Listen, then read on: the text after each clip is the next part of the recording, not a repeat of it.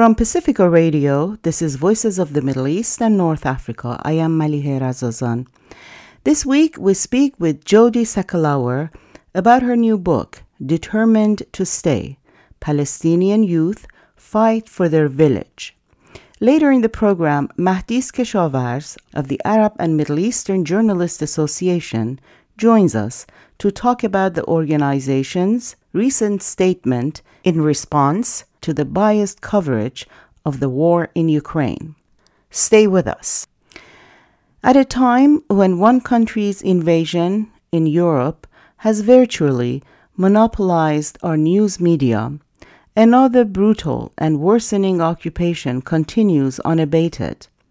In almost complete radio silence, that of Palestine, where scores of innocent people are being routinely jailed, tortured, and displaced.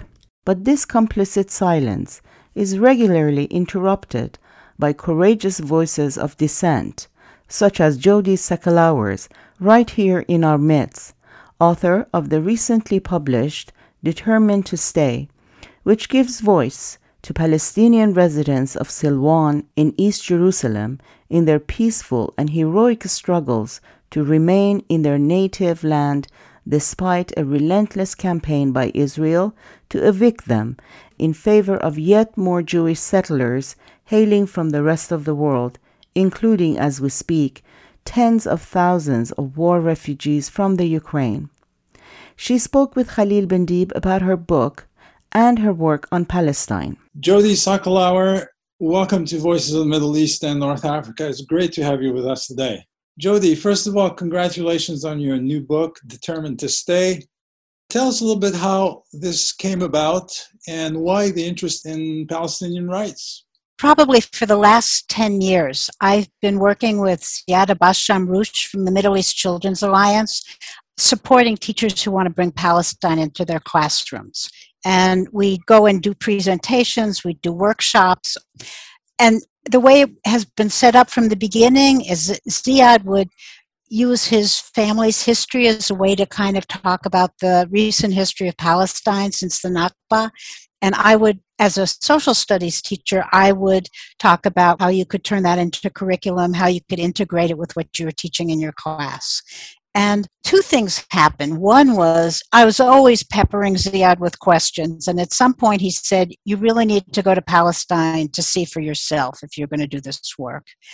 And the other thing that happened was we realized that there really aren't that many great resources for teaching Palestine at a middle school and high school level. Books that are from Palestinian perspective, that have good politics, and yet are accessible and interesting to kids. So I went to a lot of places on that first trip to Palestine. You know, we went to Ramallah and Jerusalem and Bethlehem and Beit Zahor and Hebron. And the last place I went was Silwan, which is this little village that's just south of the old city in Jerusalem. And there was just something about Silwan. It's one of the places that the Israelis are really pushing to ethnically cleanse, to push all the Palestinians out of Silwan and the whole area around the old city in Jerusalem. And the resistance is just so beautiful, and it's so based on uplifting the children and youth. And so I started thinking, and I realized that, you know, a lot of times teachers say, oh, I can't really teach about Palestine. It's so complicated. And really, it's not that complicated. So I thought, what if I go back to Silwan, interview lots of youth and their families, and use the history and the current reality of Silwan as a way to illuminate, to create a door for youth and anybody to understand what's going on in Palestine. So that's what I did. I went back 4 times while I was working on the book, and Determined to Stay, Palestinian Youth Fight for Their Village is the story of Silwan. And why was it you had this focus on the youth? That's a different kind of book. And when you read it, it's not just for young people. Anybody any age can read it. But you have this interesting, maybe because you're a teacher, you have this interesting perspective, and you're interested in what the young people have to say. Yeah, and I thought that young people here would be particularly interested in what Palestinian youth have to say. You know, there's so many parallels in terms of criminalization of youth, in terms of forced displacement, you know, that in the United States often takes the form of gentrification. In Palestine, it takes the form of stealing homes and demolishing houses. I just thought that there was really a lot that youth in the United States would recognize in what's happening in Palestine, and it would illuminate what's going on in Palestine and also make them think more deeply about what's happening in the United States. So realizing that you're not the only person something's happening to, that there's a pattern, it's empowering. It makes you feel stronger and like you have allies in the struggle. To quote your book, at one point you say, I quote, "I couldn't pretend this had nothing to do with me. The United States gives $3.8 billion a year to Israel. When we were walking around Silwan, I noticed that many of the Israeli settlers were speaking English with New York accents like mine," end quote.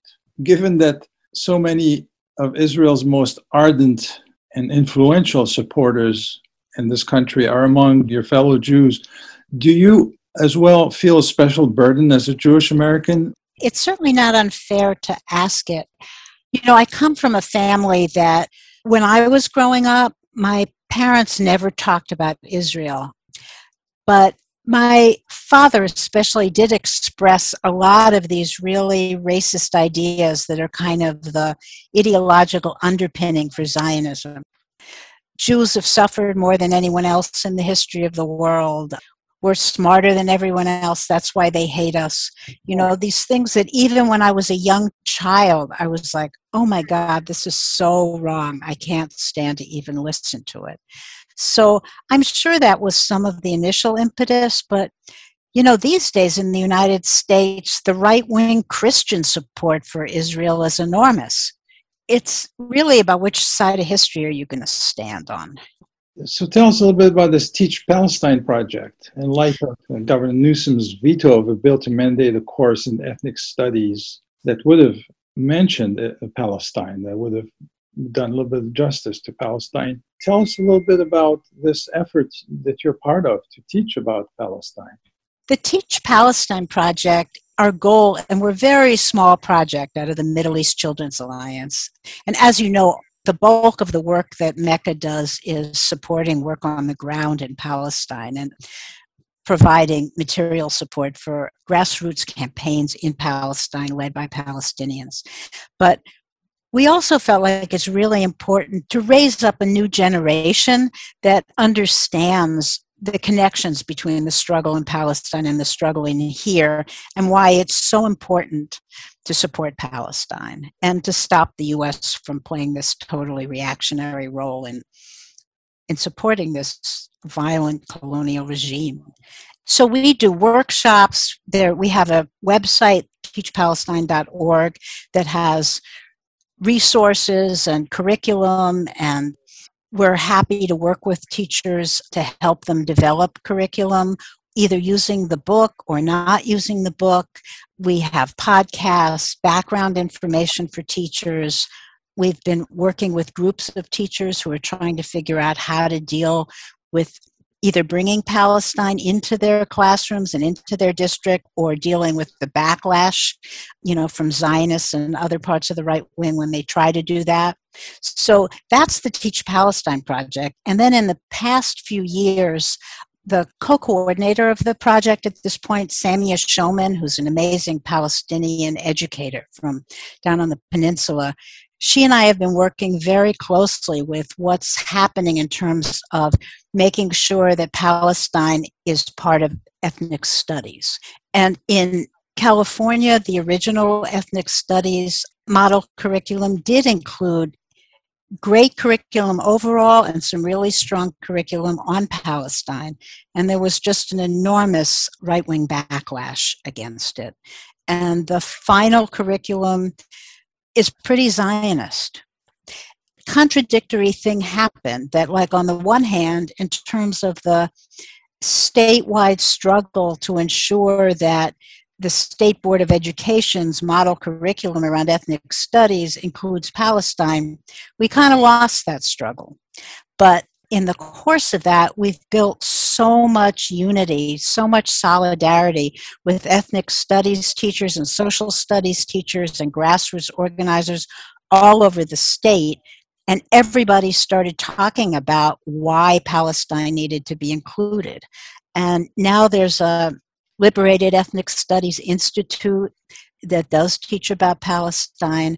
It's on everybody's minds, talking about why it should happen. And the thing about genuine ethnic studies really starts with the U.S. as a white settler state. How settler colonialism developed in this country, both in terms of the genocide of Native American people and also the role of slavery and the slave economy in building the U.S. And then, of course, ethnic studies is always from the perspective of resistance, of fighting back, fighting for liberation, fighting for freedom. And when you start looking at the U.S. as a white settler state, it just makes sense. Okay, the U.S. is a settler colony. Israel is a settler colony. When you have that framework, comparing, like, what's the difference of different kinds of colonialism? What are the specifics around how settler colonialism operates and how it continues to operate until you stop, take responsibility for what you've done, and figure out how to create justice, how to make reparations. If you're really teaching ethnic studies, your mind is going to go automatically to Palestine, and teaching about Palestine is just going to enrich the curriculum. So that's what we were trying to do on a statewide level, and now we have a national organization that's actually fighting to protect ethnic studies, protect Black Lives Matter, protect critical race theory, and make sure that teaching about Palestine is part of all of those. You draw these parallels very well in your book. You give examples of how even here in the United States it's still going on. There's still many blatant examples of that going on as we speak. Even here in Berkeley, in some ways, with the Shell Mound and all that, we're still pushing. Even the little remains of what's still here. Right, just a few blocks from my house and also a few blocks from KPFA headquarters, right? So it's right here. But, wherever you are in the United States, you're on stolen land. That, if you look for the history, it's right there. All the more striking and the most left-wing little bastion of in the entire United States of America, which is Berkeley. Even here, my niece went through K through 12 here in Berkeley. And as you mentioned previously, there's hardly any mention of the genocide here. There's mentioned genocide in Europe. Yes, we're very focused on that, and God knows it was horrible.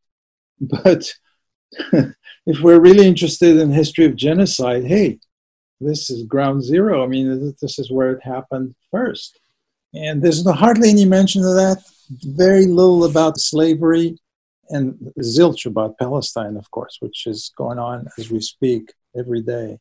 I sometimes teach as adjunct faculty at people who are becoming teachers in the College of Education at San Jose State. And if we do a unit on Palestine or even on Arab American history, even anything about Islamophobia, people will tell me this is the first time anybody's ever raised this in a classroom I've been in. The idea that if you're going to teach in the United States, you need to be teaching Arab American history and culture, and you need to be including Palestine. It's just shocking. One time I had in that teacher education class, one of the students was Palestinian, and I had the students answering a survey, and one of the questions was, when is the first time in your schooling that you had a teacher from your home country or a teacher who spoke your home language?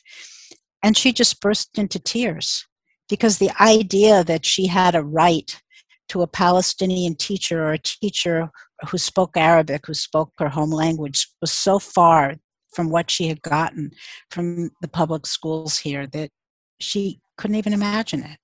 Jody, to come back to your book, a wonderful book titled Determined to Stay. Tell us a little bit how you went back and you discovered Silwan and you connected with the people there and the kids and you started telling their stories. Tell us about your journey, how you came to want to write this book and give a voice to the people there. As I was telling you, Silwan just seemed like such a special place. I really wanted to write about it. And the first time I went back, I talked to some of the folks at the Wadi Hilla Information Center, which is one of the centers of organizing in Silwan. Jawad, who founded the center there, he told me that there were three things he thought I should focus on.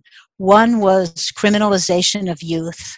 The second was how the Israelis are using house demolitions and house theft in order to displace and push people out of Silwan. And the third is there's this unbelievable thing in Silwan. It's called the King David National Park.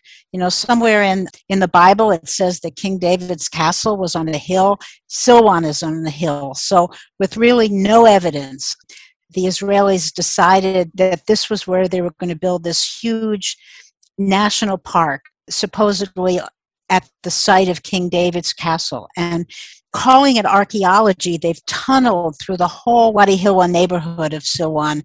A mosque fell in, they destroyed a school, a bunch of houses have been ruined.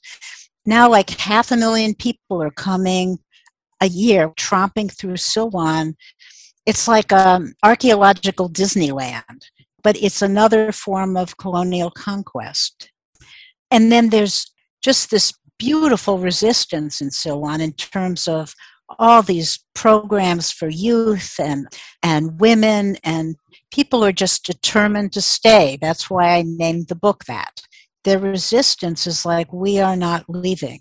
And, you know, in the past year, you can see from the attacks on Sheikh Jarrah, the escalating attacks on Sheikh Jarrah and on the Al Bustan neighborhood in Silwan, that the Israelis have really escalated their efforts to just push all the Palestinians out of East Jerusalem.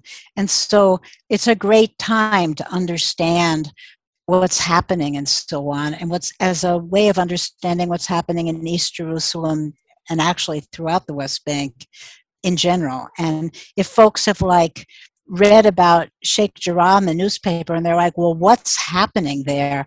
Reading Determined to Stay, the situation is so similar. It really is very eye-opening about how the Israelis are moving in that part of East Jerusalem to try to ethnically cleanse it. And on the other hand, the determination of the Palestinians to stay. So one of your chapters you titled Archaeology as a Weapon. What you're talking about. One more motive for just displacing the Palestinians who've been there for time immemorial. You make also the claim that Israelis arrest children to make their parents move. What do you mean by that? And can you give us some examples? Well, you know, the way that things are set up in East Jerusalem ever since 1967 is that the Palestinians who were there got a residence card. But if you leave for any reason, you can't return. And so there are all these ways to try to push the Palestinians out and create a situation where they can't come back. And one of them is by arresting children. As I was saying before, I've been to Silwan 4 times now. And, you know, I spent all my time interviewing children and their families. And in all that time, I didn't meet a boy in Silwan over the age of 5 who hadn't been arrested at least once.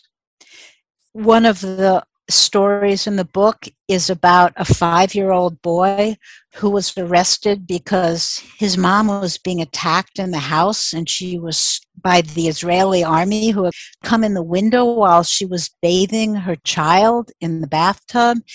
And all of a sudden, the Israeli military forces their way in through the bathroom window. And so, of course, she yelled, and her 5-year-old child was out on the street, and he picked up a rock, and he came running up the stairs to try to protect his mother. He didn't throw the rock. He didn't do anything. And he was arrested and held. by the Israelis for, I can't remember now, 12 or 14 hours. There's a precedent for throwing a rock at somebody bigger than you, isn't there? Yeah. Yeah. Especially a whole group of soldiers, right? When you're 5. There's another story in the book about a boy who got arrested because he had a broken ruler in his backpack. And the Israelis who were going through the kids' backpacks in front of the school decided it was a weapon, and they put him on house arrest for months. And once you've been arrested, then you've got what we would call in the U.S. a jacket. Whenever there's a problem, you get arrested again. There are so many Israeli teenagers who've been arrested over and over and over again. The parents and community leaders and so on are very clear that this is an effort to make us feel like we can't protect our children and we'll go. But despite this level of terror, people are really trying to stay. You know, the Jawad Sayyam also co-founded this. It's called MADA. It's a creative center there. And it's a center for children, and it's a place for them to go to not be on the street, where they can play on the computer, have classes, do hip-hop, learn Debka, and have some of their childhood, but also to protect them from what happens if they're on the street, where the chances are they're going to be arrested, or worse. You, Jody, at some point in your book, you express the fear that you've had of getting fired for teaching about Palestine. Why would you have that fear? Tell us more. Well, lots of teachers get fired for teaching about Palestine. There was actually a teacher, and she's not in New York anymore, but she was teaching in a school she thought was progressive in New York, and she invited Ziad to come and visit her class, and the next week she didn't have a job.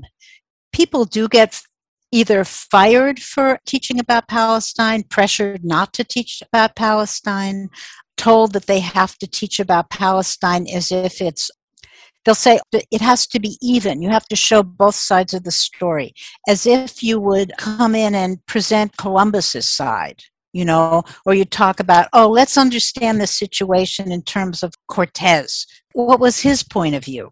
When there's colonial conquest, there's the perpetrator and there are the people who are fighting for their rights. It's not even. And it's not that you don't want to understand what people's motives are, where they're coming from, or understand the difference between leaders and people on the grassroots. But, you know, our goal is critical thinking. We really want students to be thinking critically about the history of this country, what's going on in the world, and to realize that every day you wake up and decide, who are you going to be? Are you going to be somebody who's in solidarity with people who are fighting for liberation, for freedom, for justice for everybody? Or are you going to be on the other side?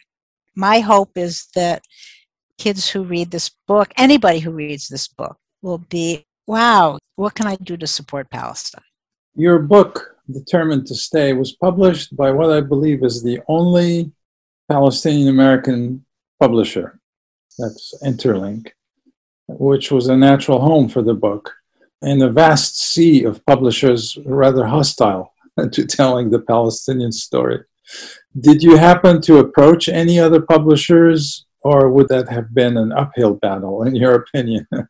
We approached a couple of other publishers, progressive publishers. We didn't waste too much time on mainstream publishers, but we talked to Interlink fairly early on, and they were so supportive that it just made sense. You know, it was a natural home, and we loved their other books, and we're in the right family. Your book begins with this wonderful foreword by a Native American, very touching and moving. Nick Estes, who wrote the introduction. And throughout the book, you make the parallel between very similar kinds of settler colonialism happening now still there and happened here, and in some ways still happening here as well. When you went to Jerusalem the first time, you said one thing that shocked me was the intensity, the speed and aggression of how Israeli settlers are taking over Palestinian land and how, similar to U.S. history, so much of that theft is quote-unquote legal, mandated by Israeli laws and approved by Israeli courts. For example, he says Indians weren't U.S. citizens until 1924. I didn't know that. We couldn't own property. I didn't know that. I thought that was further back in the past.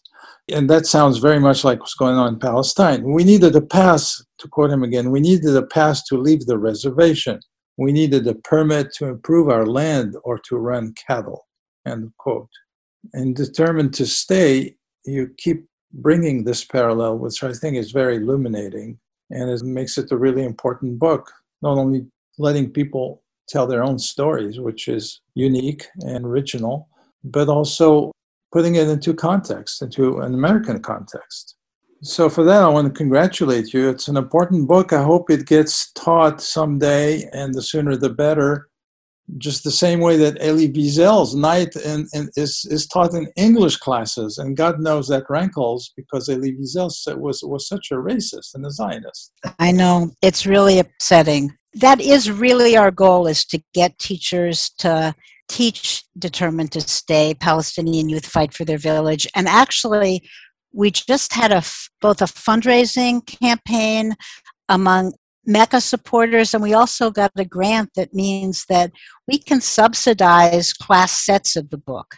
So if there are teachers who are interested in bringing Determined to Stay into their classroom, we can help them do that, both with curriculum, but also by giving them a class set or two of the books. So if folks are interested, well, they should probably just contact me. It's Jody at meccaforpeace.org. So it's JODY at MECA4peace.org. Or if you go on the Teach Palestine website, which is teachpalestine.org, you can connect with us that way too. We've got about 5 teachers who are piloting the book this spring, and we'd love to have it in lots more classrooms. That's why I wrote it. Like, I want everybody to read it, but I especially want people in classes to read it. You said you received a grant for this work. Where did the funding come from? Interlink printed the book, but we got a grant. That means that we can subsidize teachers who want to teach the book but don't have the money in their budget. You know, school budgets are so pared back these days that if teachers want to bring the book into their classroom but they don't have the budget to buy a class set, we can help with that. Jody Sokolower is the author of Determined to Stay, Palestinian Youth Fight for Their Village. She spoke with Khalil Bendi.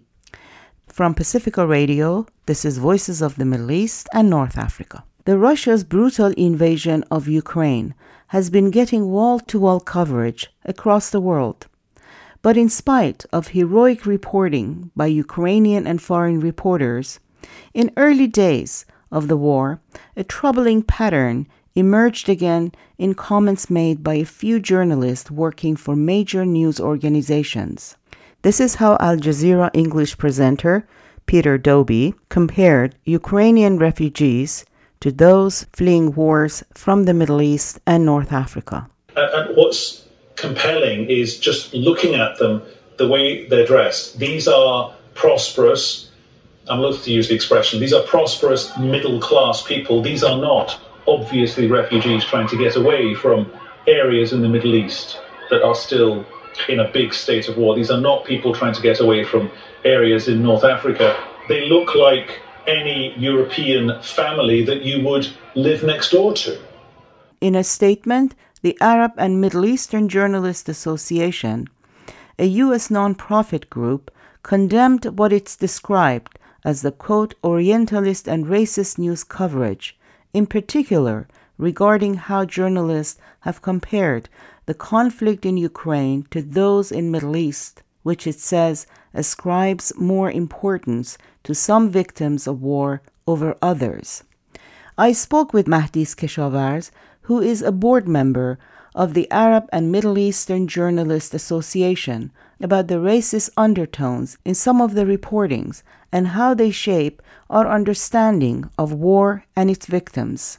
But first, I asked her about the Arab and Middle Eastern Journalists Association and the group's mission. So the Arab and Middle East Journalists Association is effectively a home for Arab and Middle Eastern journalists and people who are covering the region. And our goal is to provide members with a platform and a professional network for those of us who are working both on and around the Middle East and around the world. Can you talk about some of your recent activities? In relation to what we've done, in the past year or so, we have issued repeated guidelines around coverage and what we see as bias in coverage when it pertains to areas like Palestine and the war and attacks on Gaza, guidelines around the Middle East and coverage around post 9/11 and the 9/11 anniversary. And most recently, we've issued a statement in response to the coverage around the Ukraine crisis. And for each one of these statements, it's always been a direct response to requests from our members who are working in newsrooms around the world and who are seeing these kind of dualities in the types of coverage that we're seeing and are calling them out as they can. But at some point, you need the weight of an association, a journalist association, to kind of call out what we see as a major flaw in the kind of reporting. Really, we focus on being a professional network and being able to do what other journalist associations do, and that is provide support, job announcements, events, professional development, those kinds of things for our members. Unfortunately, as it seems that Islamophobia and anti-Middle Eastern sentiment remains one of the last bastions of accepted bias, we find ourselves increasingly in a position where we have to call out these kinds of biases and try to change.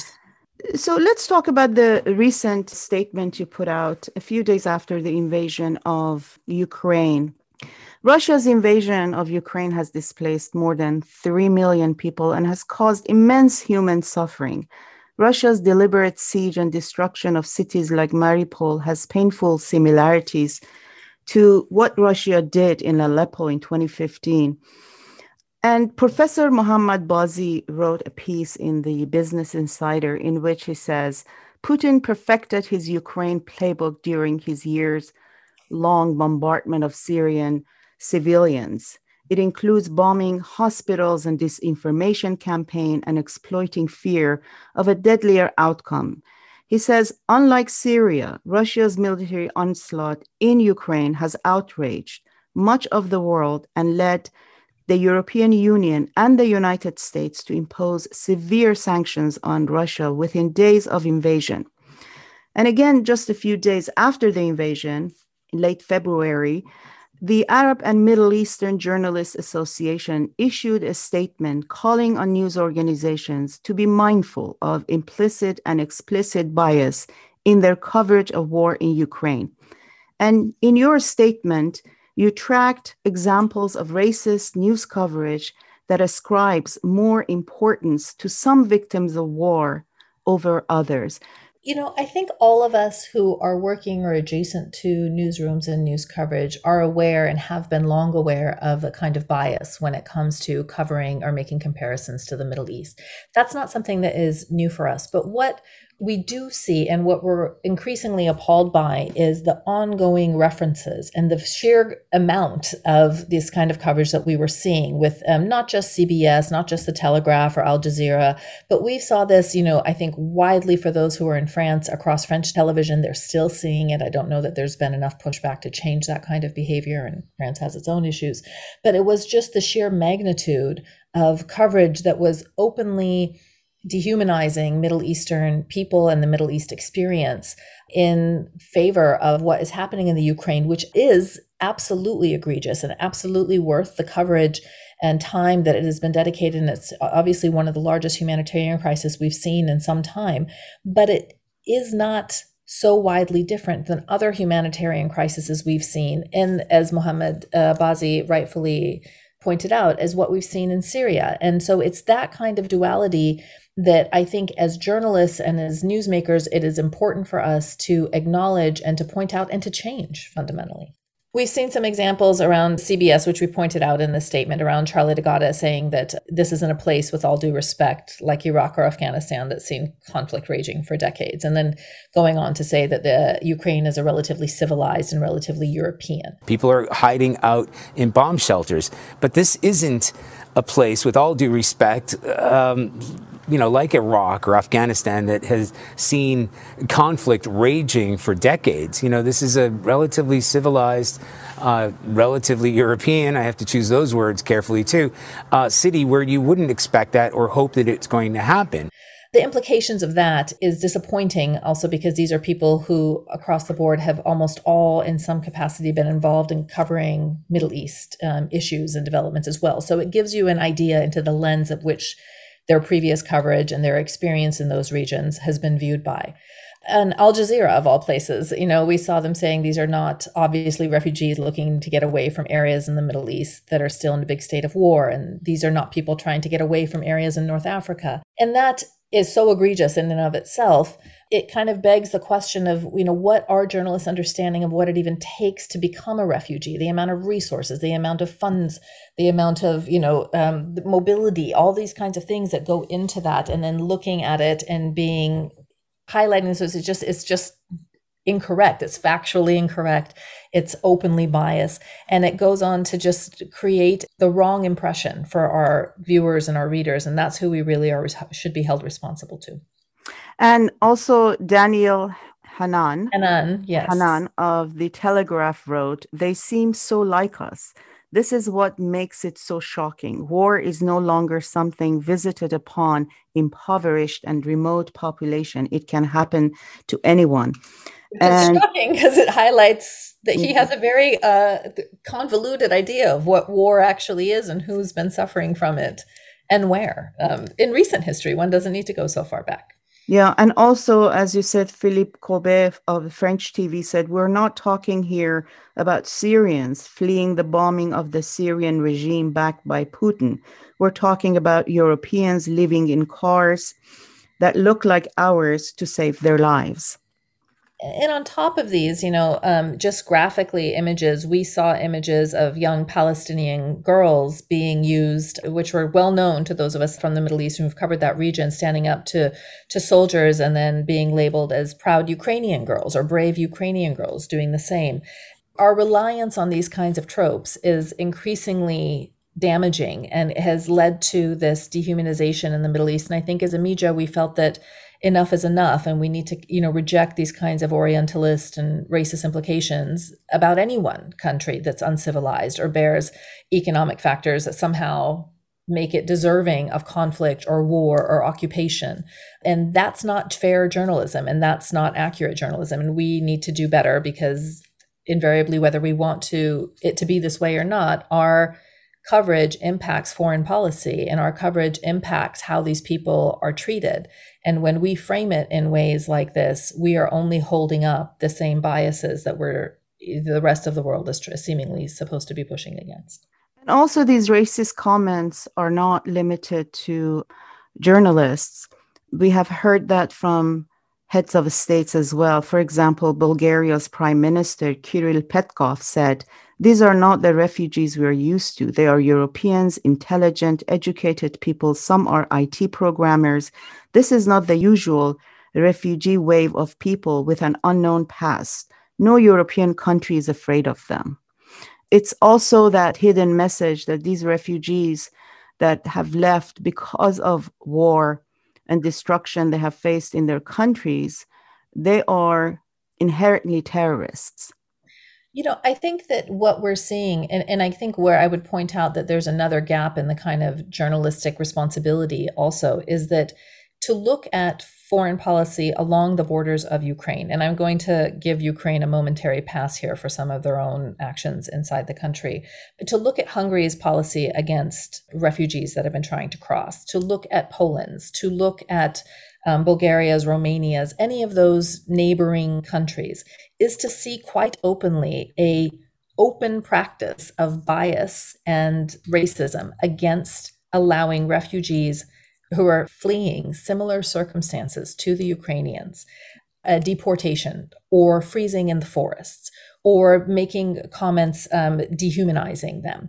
We've seen that now for years, and some of us have covered it. Yet somehow when we see that they are blonde-haired, blue-eyed Ukrainians who absolutely deserve, I cannot emphasize that enough, deserve the right to go over those borders and to access safety. But they deserve it, as do the Afghans, that were just 6 months or 7 months ago, as do the Syrians, as do the Iraqis, the Iranians, the North Africans, everyone that has tried to cross in order to gain a better life and to access safety for any reason. And I think when we see these kinds of comments, it also completely, again, overlooks the fact that these governments are using these kinds of tropes. They don't want to acknowledge the amount of funds, resources that it takes. These are not, I would wager that most people who are crossing by land or crossing by boat, they have spent, even in US dollars, thousands to be able to come across, to make it across. That's not something that, most people can afford to do. And so I think it's creating just very problematic tropes, and then we were just playing right into it as journalists, and where we need to be pushing back, where we need to be doing kind of calling out and pushing back on some of these kinds of statements, but doing it by pointing out their own policy and the dualities we see there. Another undercover story is how immigrants who lived in Ukraine and went to school there, Indians, Afghans, Iranians, Africans, how their treatment has differed from that of Ukrainian nationals. Again, as you said, it's not about Ukrainian refugees. They should be helped and they should be welcomed. Everybody should welcome them. It's about why other refugees are not getting the same treatment as Ukrainians. I mean, we saw Nigerian, Kenyan, Ghanaian, Iranian, Indian, other countries rely on their own foreign governments to be able to intercede, to secure flights for them, to secure passage, because it wasn't happening. And we saw the images of Black people being pushed off of those trains in favor of Ukrainians to come on. Every country has a harsh history, and every country has a lot of examination to do around their anti-Blackness. But the reality is that these same countries also need to do some examination of their anti-Middle Eastern and anti-Muslim bias as well. These two can go hand in hand in these instances. And when we see that, it's not an either or. We should be viewing these things through a lens of human rights, which is not a gray issue. It's very black and white. We can see that people who are under threat of war and violence should have a right to access safety, and that many of these countries have signed charters and agreements in order to comply with that. And then when they do so selectively and are telling us just a month or two prior to Ukraine, telling us journalists, telling different human rights workers that we're terribly sorry, our nations are full, we couldn't possibly accept any Afghans to come in. We don't have a way to house them. We don't have a way to give them an integration process, any of these kinds of things. And yet a mere month or so later, they do the right thing, which is open their borders and say, Ukrainians fleeing these bombs and these illegal attacks by Putin, you have a home here, don't you worry. By the way, we love your blue eyes and blonde hair. We see that duality, and it's unacceptable. And it's unacceptable as journalists to point that out in an admiring way, or to point that out as part of our coverage as a norm. And that's simply just not okay. And also, I think it's important to talk about how these borders have been militarized and how the refugee issue has become weaponized.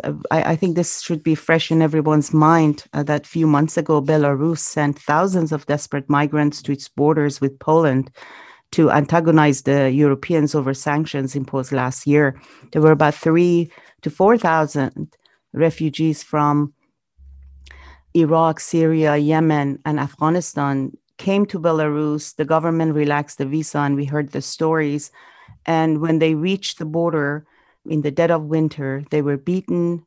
They died in the forest. Some of them died in the forest, and they had to go back and then be sent back to their countries. And I don't know what has happened to the rest of them.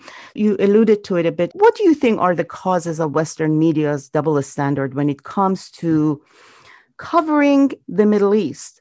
Again, there have been invasions and wars in the region from Iraq to Yemen to Libya, especially in the post-Arab Spring. And there were so many of these journalists went there and covered these wars. why there is such a deep level of ignorance and racism still embedded in the coverage when it comes to the region. We're looking at a flaw within journalism, period. And I think what we're seeing also is a willful ignorance amongst newsrooms and reporters that have built careers off of covering pain and violence and war in the region. It's a hard truth, and it's not one I'm pleased to call out. But I think why it is this way is a lack of training. It is the lack of asking critical questions of yourself when you're in these regions, questions like, what lens am I using to see the people that I'm covering here? Am I telling this story from a position of my vision on it, not of putting myself in the shoes of the people that I am reporting on? And this holds true whether you're reporting in Iraq or whether you're reporting in Democratic Republic of Congo. You can pick your place and ask yourself some of these. Who are the sources that you're relying on? Are you covering the Middle East and relying on Washington to frame what is being covered? Or are you taking the trouble to find experts inside Baghdad that can tell you what's happening, or Iranians inside Iran, or wherever, to rely on these kinds of stories? And the answer is simply that they don't, and that newsrooms haven't, despite 30 plus years of conflict and war, haven't really built robust systems within their newsrooms when it comes to the Middle East, despite the fact that their newsrooms have Middle Eastern and Arab journalists working there. We are not utilized nearly enough, or in some cases, the newsrooms themselves are not diversified nearly enough. When you see what the percentage is of the demographics of people who are telling these stories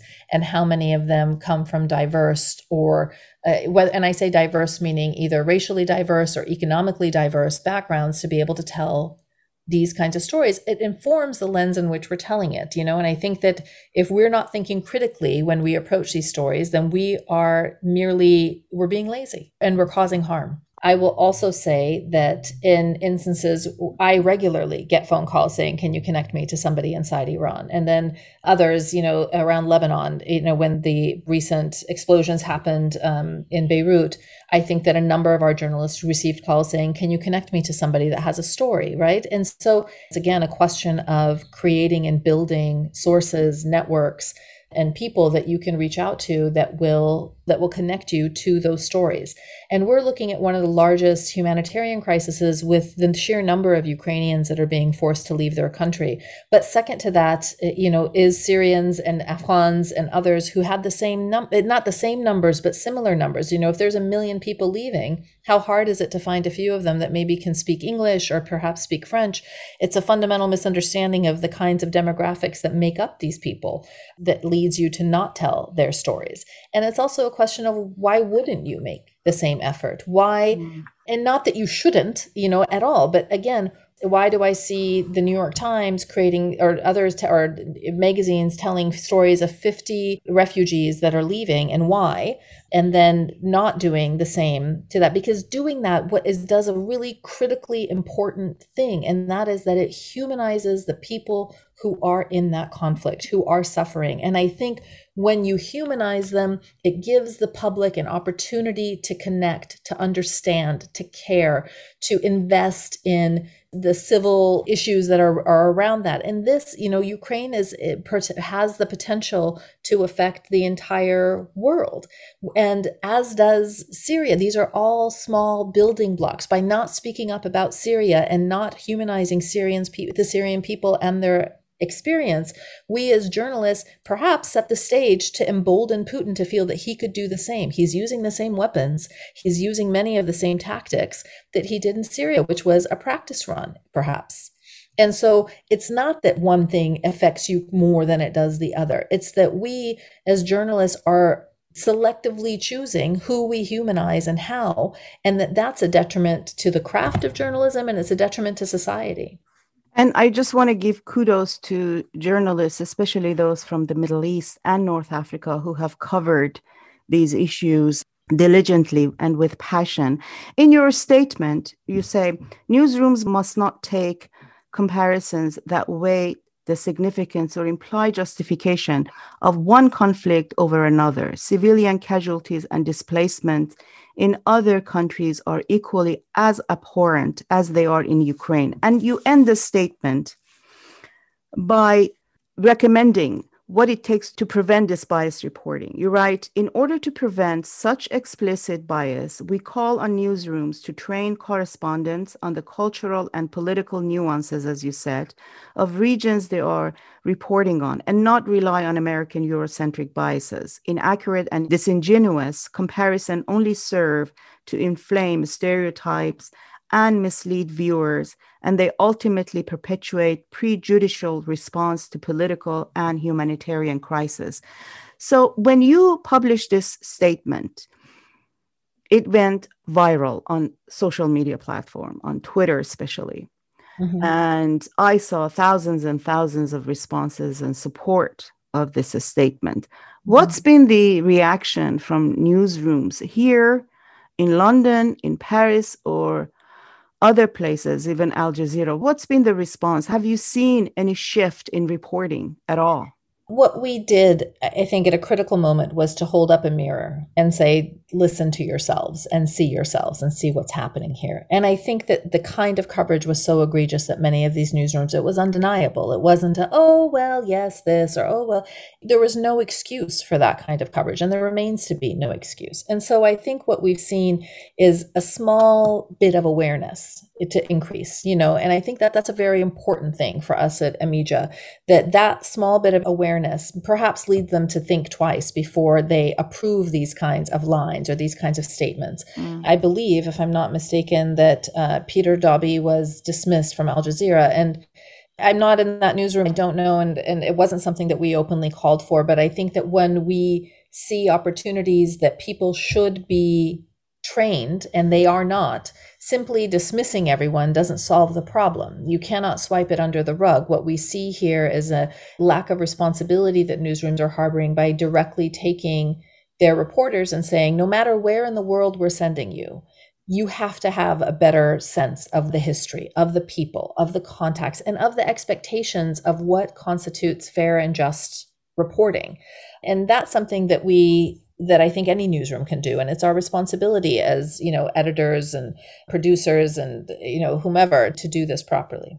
What do you think is our responsibility as journalists from the Middle East and North Africa?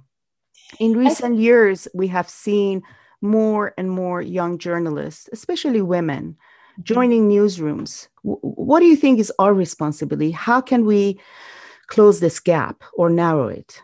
It's a heavy burden, and I hate to place the burden on my fellow Middle Eastern peoples, but to enter these newsrooms, we already are entering with a burden, because we enter with having to listen to the biases. We enter with having to endure our own set of challenges that are unique to all of our backgrounds and our faiths and our beliefs. And that doesn't preclude us from speaking out. And I think it doesn't preclude us from trying our best to educate and to call out. And as many of our journalist members do, is to relying on organizations like Arab and Middle Eastern Journalists Association to help you do that as a voice of authority when you aren't able to. But I think we need to point out where it is and to sit with editors and others and demand that training take place for our colleagues and sometimes for ourselves as well, to know the history of these regions that we're reporting on, to see the blind spots that many of us hold when we're doing this coverage, and to increase our sources and to increase our networks of who we rely on to help secure the stories that we're charged with telling. And hire more journalists from the region. And hire many, many, many more journalists from all of these regions, because a diverse newsroom is a strong newsroom. And I think anyone who has had any time in terms of doing foreign reporting knows how much stronger you are when you have a diversity of people that you can call. And I miss Anthony Shadid all of the time. We speak his name often in terms of his ability to cover, but what he brought to the craft still holds a very high bar for the kind of reporting that can happen when someone is from the region, can speak the language, understands it intimately. And his stories have stood the test of time, and we still rely on them for being able to contextualize things so beautifully, even in dark hours. Madhdis Keshavarz is a board member with the Arab and Middle Eastern Journalists Association. From Pacifica Radio, this is Voices of the Middle East and North Africa.